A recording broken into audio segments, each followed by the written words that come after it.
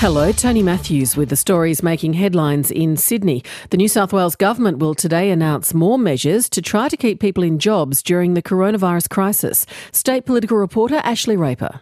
This is the second stimulus package from the state government, but it's smaller than the $2.3 billion stimulus package announced last week. In it, the government is setting up a fund to try to sustain business, retain jobs and create new ones. And it's allocated $750 million to do it. Gaming tax will be deferred for clubs, pubs and hotels to help them stay afloat, but only if they retain staff.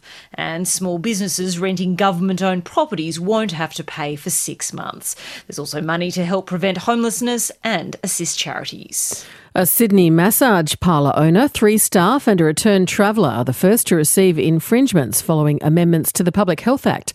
Police say the owner of the massage parlour on Sussex Street in Sydney was issued with a $5,000 fine for still operating despite the new legislation.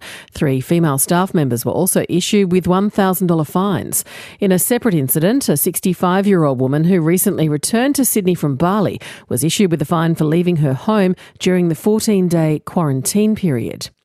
An 80-year-old man will face court today over charges relating to alleged child sex offences involving 4 children in the Illawarra region.